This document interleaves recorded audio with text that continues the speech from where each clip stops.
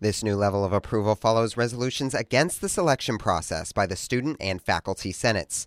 Much of the criticism towards Sasse revolves around his political stances, including remarks against gay marriage and the Chinese Communist Party.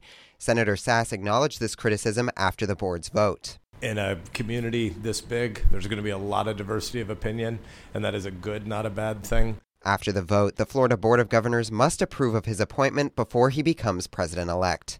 Jacob Sedesse, WUFT News.